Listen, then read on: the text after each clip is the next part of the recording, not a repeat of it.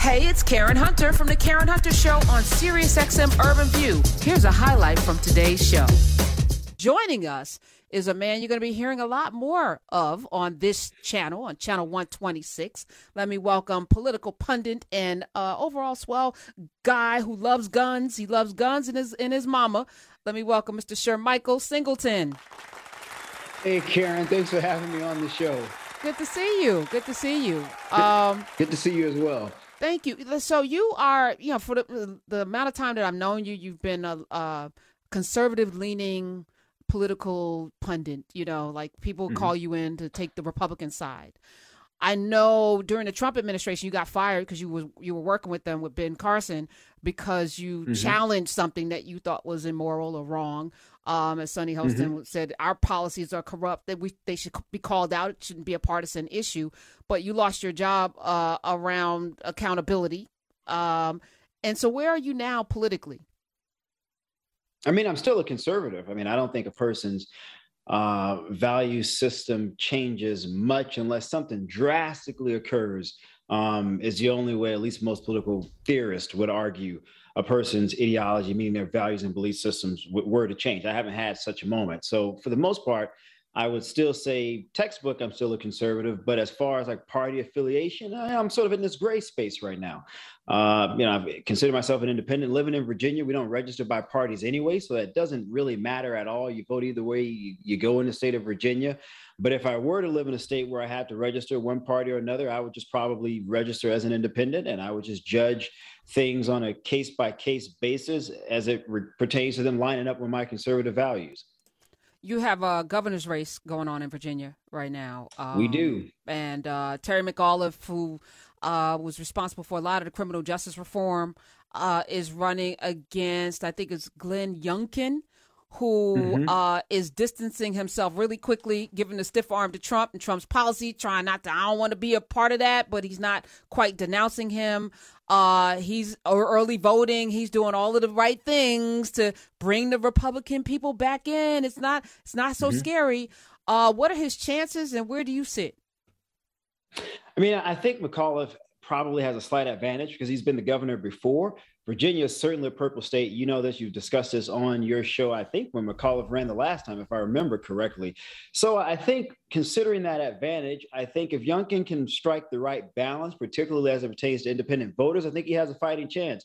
Personally, I like him. I like that he's sort of distancing himself a little bit. I just tweeted something a couple of days ago talking about the future of the Republican Party, ideologically speaking, how we really don't have sort of that intellectual subset of conservatism anymore.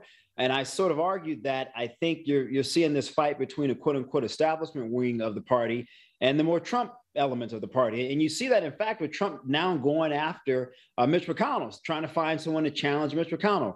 You also see that with former President George W. Bush hosting a huge fundraiser for Congresswoman Liz Cheney in Texas. Again, she has been ostracized by the Trump world, if you will, because of her positions as it pertains to the former president. So you're seeing this ongoing battle right now. I'm of the position that I think ultimately the establishment wing will prevail, in part because of the donor class. We'll see. But I would like to see where Youngkin goes. I like some of his economic policies. There's some other things that I think he needs to improve on. But economically speaking, I think he's far better of an option than Terry McAuliffe.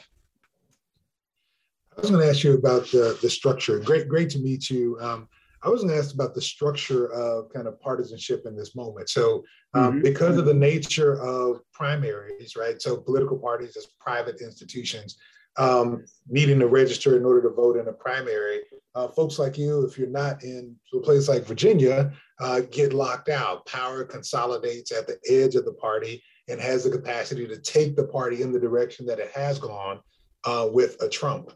I hear what you're saying.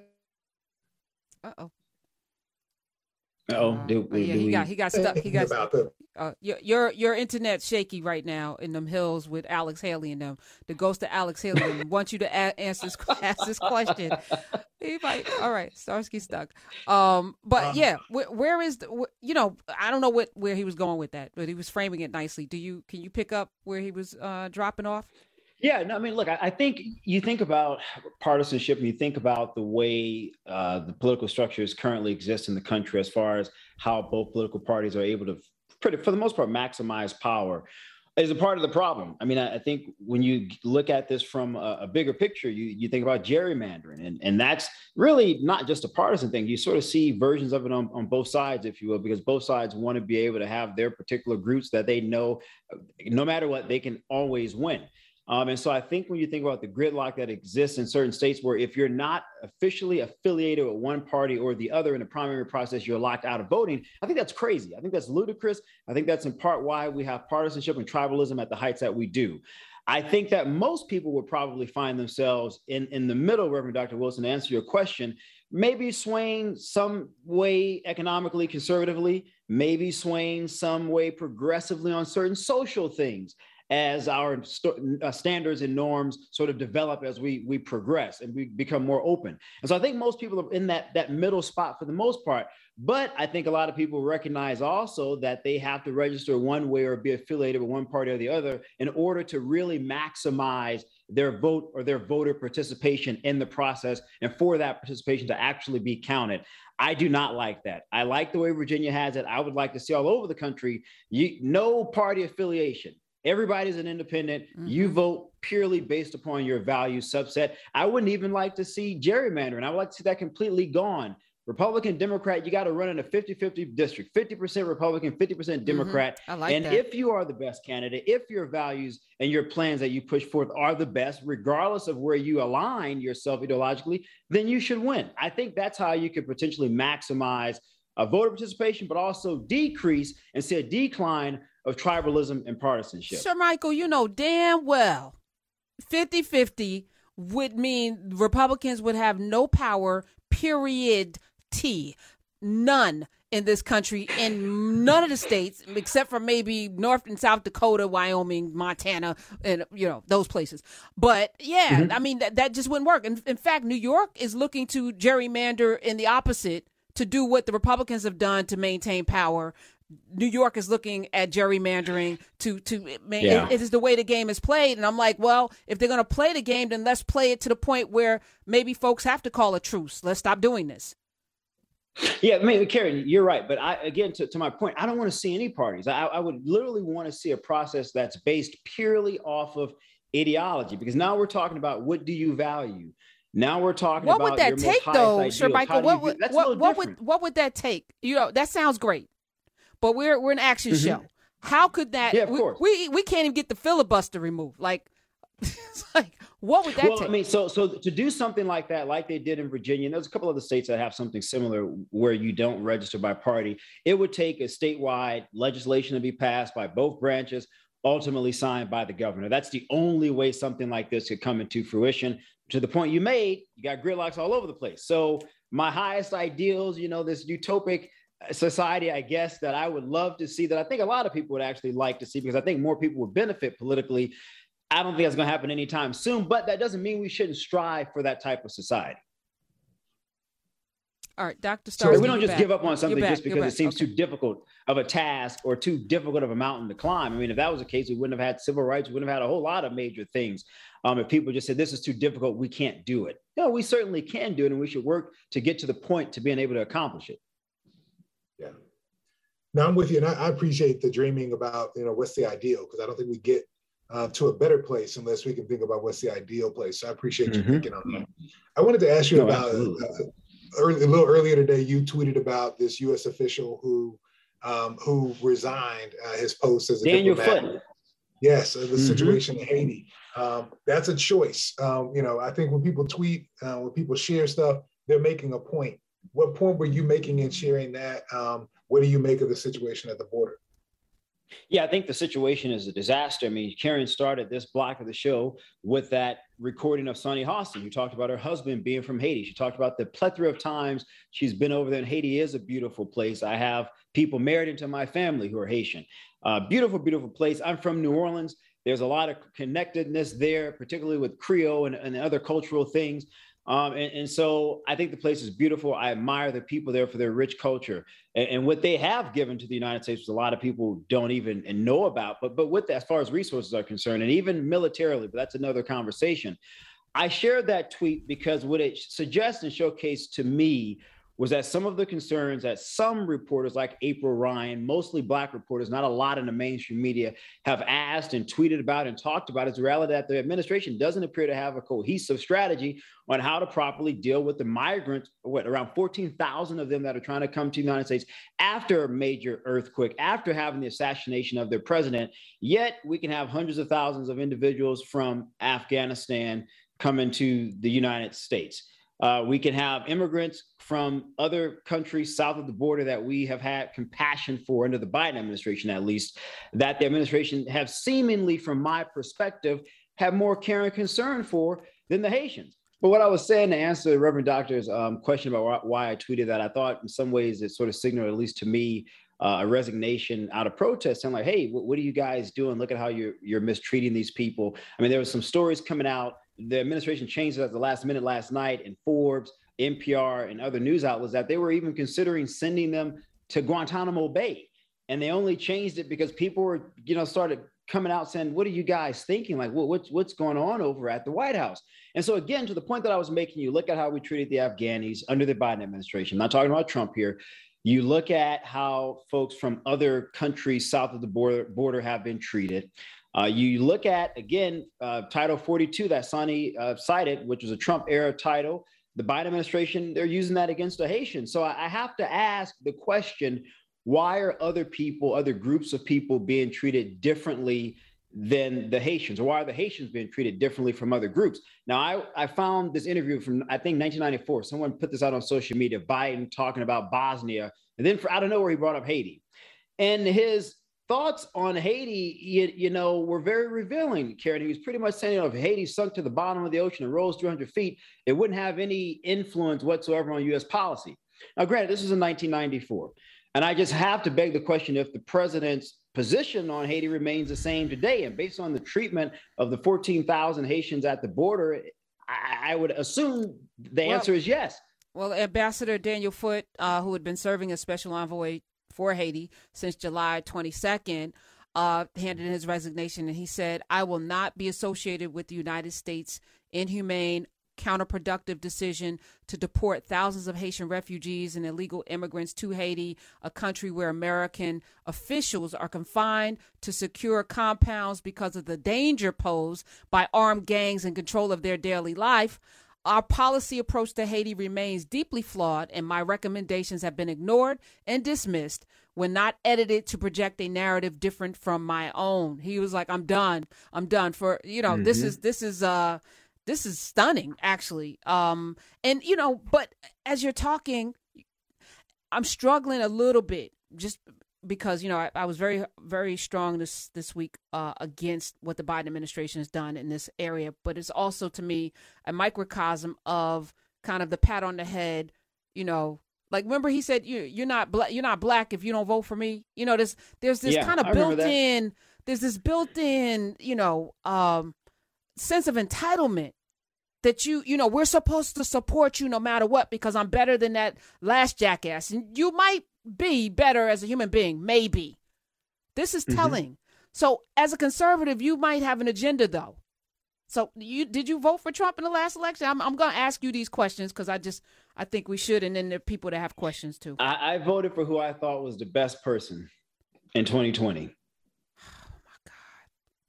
That I'm just going to give a political answer on that, Karen. Why? I'm usually a very straight-laced guy, but I am not. I'm just going to leave it at that. I'm gonna let you get away with that. I'm gonna let the people handle you because he's gonna be on 126, y'all. Because we're not monolithic, and I think it's important that we have all kinds of views and people that challenge us. But so somebody on Twitter wanted to know, Mike Short 76 at Mike Short 76 wants to know, what exactly do you consider extreme to change your self-proclaimed status as a conservative, Shermichael? Do you need to see something worse than 4 years of Trump and his administration? Now, I'm not even sure because you just said you voted for the best person. I don't know what that means. Yeah, I mean, I saw that question on Twitter, and I don't think that is something that's regulated to just being a conservative. I think that's across the political spectrum, whether you're conservative or liberal. I think that if you see the ideology or the presets of the ideology, I should say, going too far to the left or too far to the right, then your identification with a party affiliation, and the party is supposed to be the representative body of the ideology, has to change. So in my case, seeing the ideology being represented in the most extreme forms, intellectually speaking, I said, hey, this entity that should represent the highest ideals of the ideology don't work for me anymore. Therefore, I'm going to be non-affiliated. So that's what I mean to provide some clarity to that person's question on Twitter. So if there's a Republican like, Michael Steele type, somebody that has a brain in his head and doesn't hate people, you would go back and you would vote, but you rather not even have to be affiliated. You rather vote for whomever you want to vote for, or D be damned. Is that what I'm hearing? I just like to have the freedom, Karen. I'm not going to be honest. Okay. I mean, I think partisanship, again, I've seen a lot of it. I've had my hands in play, if you will, on that side of things politically, right? I was very, very partisan. I only worked for Republicans. And I've just sort of seen, as I continue to get older, as I've spent more time in politics, particularly focusing on like policy stuff and how do you actually improve things for people, I just don't think partisanship in general is beneficial to anybody. I'm not just talking about this as a conservative. I'm just saying in general, I don't think people benefit when everything is only one-sided, my way or the highway. I don't think that's realistic, because all of my ideas as a conservative aren't necessarily going to be the best ideas for every occasion all the time. I'm intellectually confident enough in myself to be able to acknowledge and admit that. My hope would be that people who are perhaps liberal in their ideological presets would agree. Therefore, I recognize the intellectual beauty of having two. And in order to successfully have two, you can't be so dogmatic that I'm only this one thing. I'm only willing to entertain arguments and debates that I am comfortable with, or that I naturally agree with, or that I have some natural affinity towards. That's not realistic. I just don't think it's realistic for where most people are. So for me, I said, you know what? I've done this enough. It was fun while it lasted. I want to step back. I want to take a different approach to politics, an approach that I actually believe, based on my experience, could lead to better results for all people, not just people who agree with me or who are affiliated with me.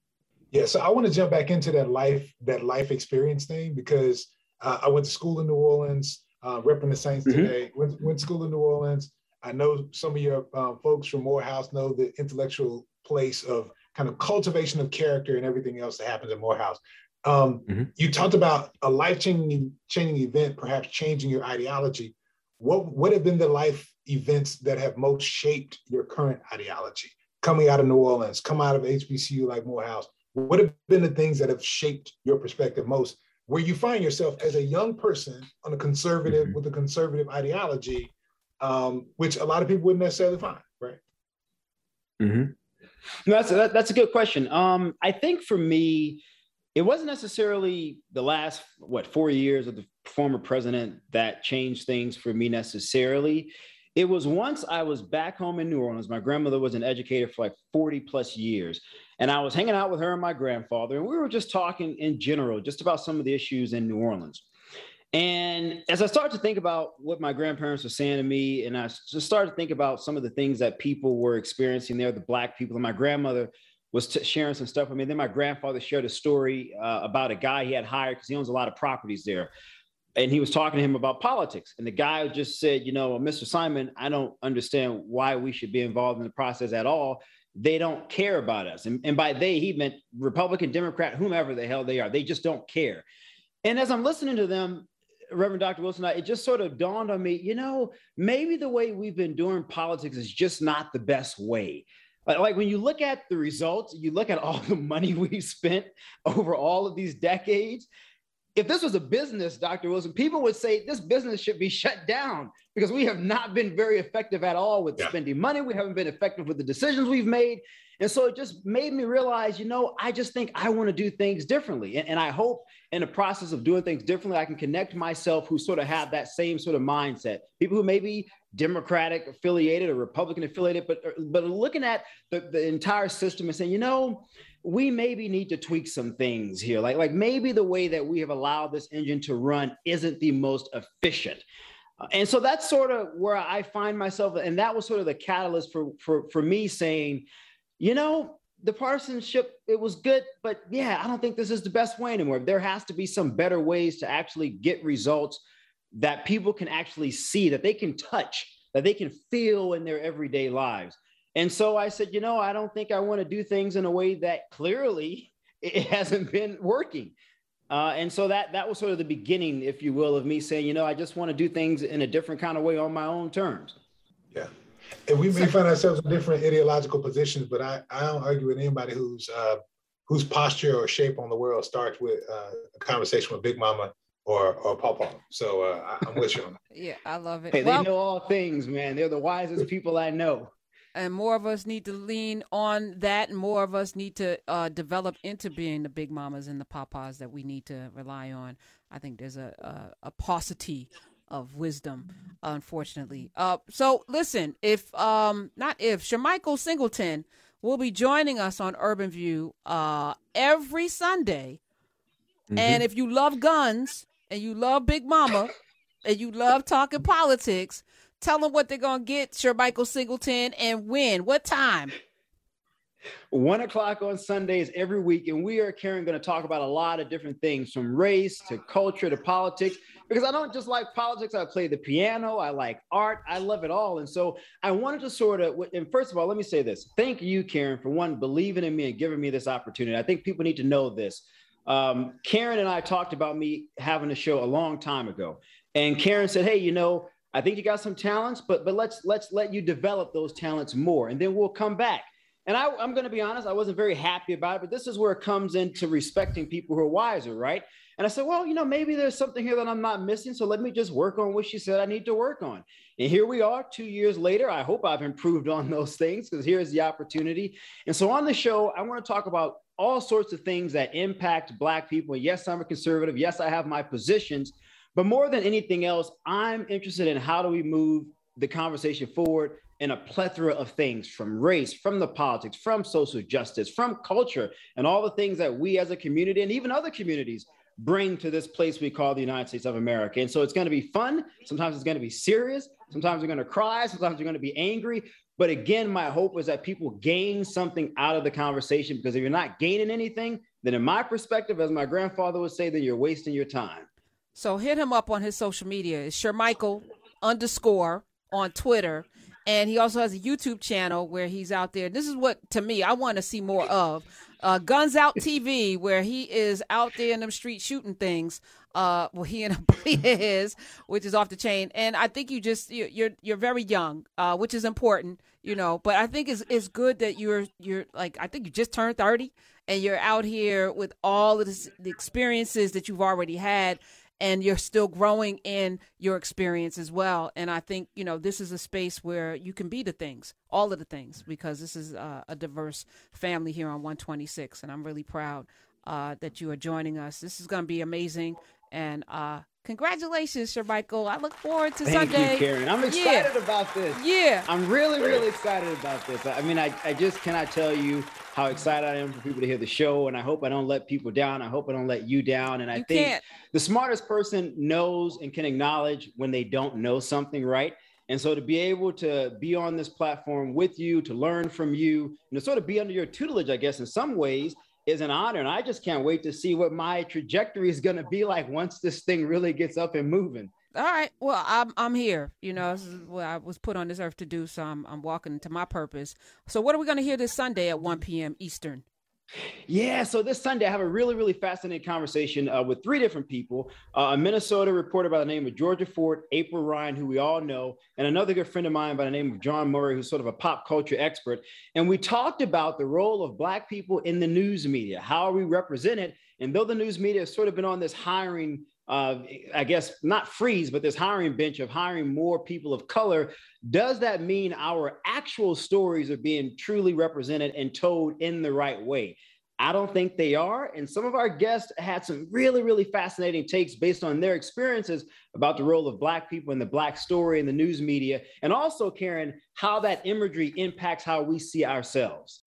Hey, this is Karen Hunter. You can listen to The Karen Hunter Show live every Monday through Friday at 3 p.m. East on SiriusXM Urban View Channel 126 or anytime on the SiriusXM app.